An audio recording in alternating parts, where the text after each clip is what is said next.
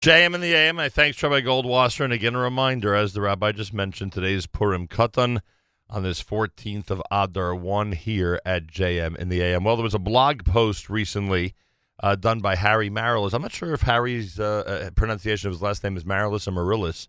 Either way, he posted about a woman named Miriam Schwab. And once we saw the post, once we saw the story that she was involved with, we expressed a desire to get her on the air.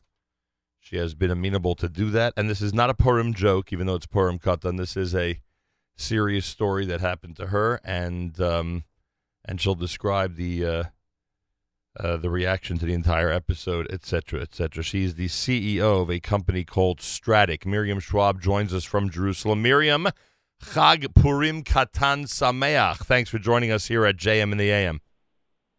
Thanks for having me. Chag Purim Katan Sameach. What is Stratic, by the way? You lead a company that does what?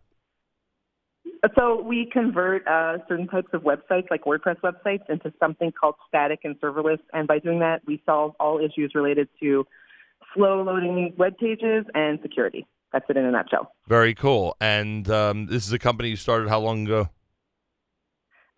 So we incorporated a year ago in January 2018. We're a startup. We sit in a startup accelerator here in Jerusalem called Mass Challenge.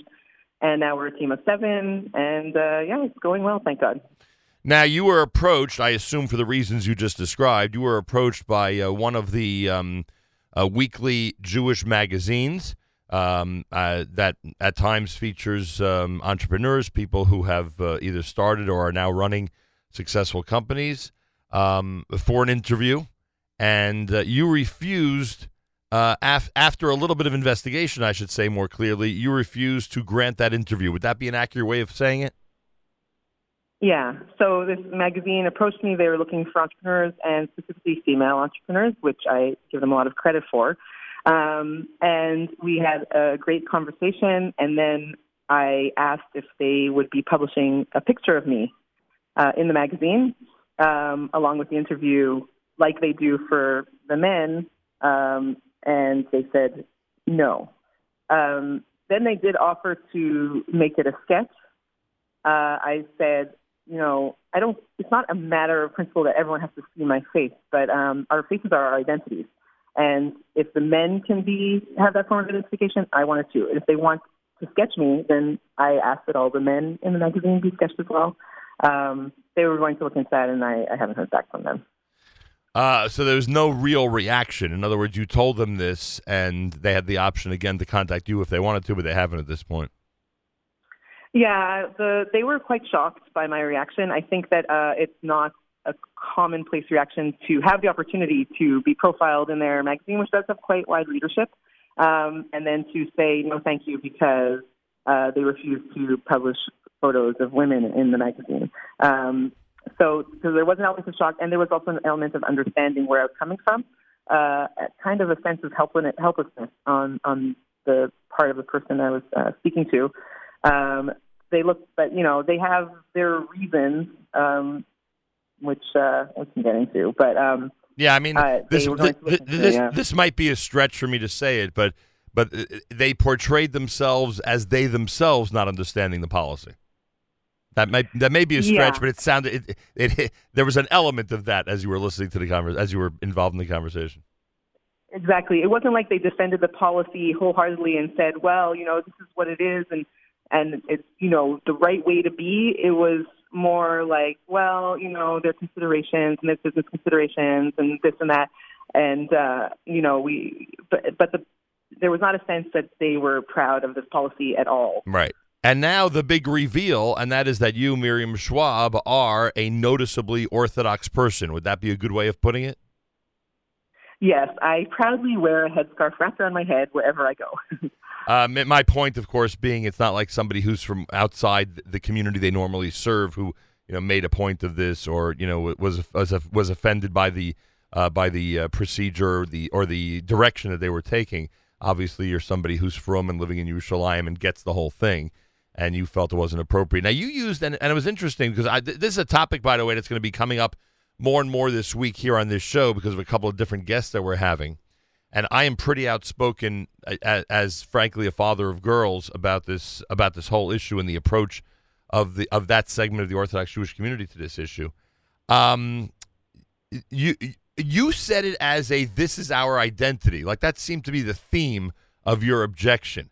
Could you just expound on that a drop, like what you mean when you say that, so I get the idea of what the offense is on the part of the magazine? Sure. So when you know someone or meet someone, how do you remember who they are or recognize them the second time around? You find out their name and you see their face. And then there's the saying, like, I can't put a name to the face or vice versa, right? Yep. Those are like the two ways that we identify human beings in our social circles. And when Jewish magazines are basically erasing women's faces, they are erasing our identity. They're not giving me the opportunity to have my full identity. My face is definitely part of my identity. It's how someone will recognize me. It's how I communicate with people. It's how my driver's license and my passport knows who I am. And also the concept that my face is immodest, to me, means that they are saying that my very existence is immodest. If we are heading to a point where just seeing a woman's face is something that our society can't handle, then I think it's incredibly problematic, and I will not cooperate with that in any way. Either my full identity is just on display, and I just need my face. I don't need full body pictures. I don't need anything else. I mean, people should be able to see my face and know me through that.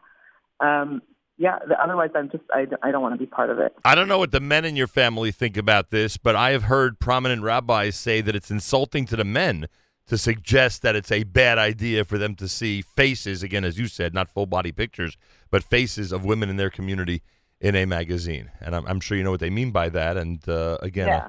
I mean, I think we're discrediting men.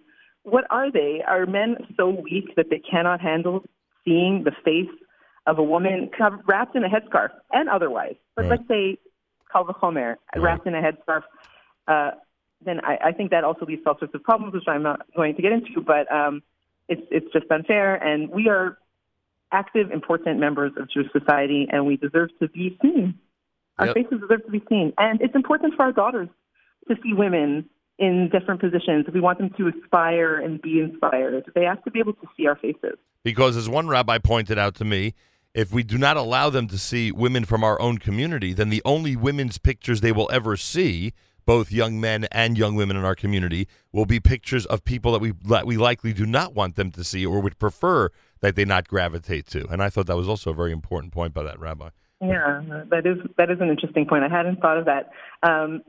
It's not that we don't necessarily want them to see that, but like we want them to have role models that have the same lifestyle as them, that they can look up to. And when we're being erased, they don't have that.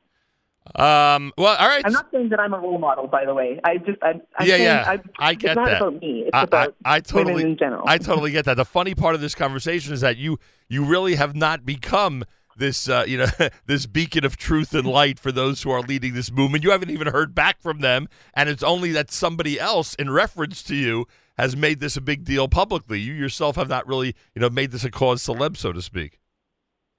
Right. I did write about it on a Facebook group for professional women in Israel and outside of Israel. I brought it up because it was something that was kind of weighing on me, and I was unsure whether my decision was the right one, because by not participating and being in that magazine, I did take away the opportunity for women and young women to even just read about a startup founder like myself, who's an Orthodox mother of 7 living in Jerusalem. But I felt like at some point the price is too big to pay.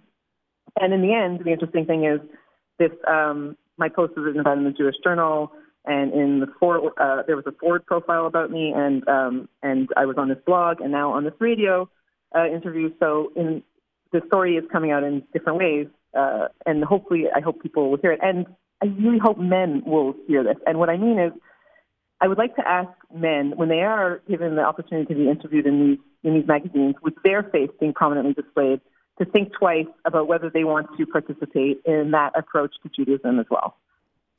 Understood. Appreciate what you have to say. And like I said, one of the reasons we asked you on is because the nature of our guests this week. I know this topic is going to become an even a broader discussion here, and a very, very important one. I'm already being criticized on my own app about bringing this up on Purim Katan, because it's a quote-unquote divisive issue. But I don't know. I think it's something that has to be brought to the forefront and at least discussed so people, from our point of view, can at least understand where the other side is coming from. And if we feel that they are acting in a way that's detrimental, as I described earlier and you described, then they'd be called out on it. It's simply as simple as that. I think it's important to discuss it and not sweep it under the carpet. Right, exactly. It doesn't mean that we have to be divisive or hate each other. I respect the Haredi population. I'm very actively involved in different programs here in Jerusalem for Haredi women to support them in developing their careers, and I love it. And I love the community.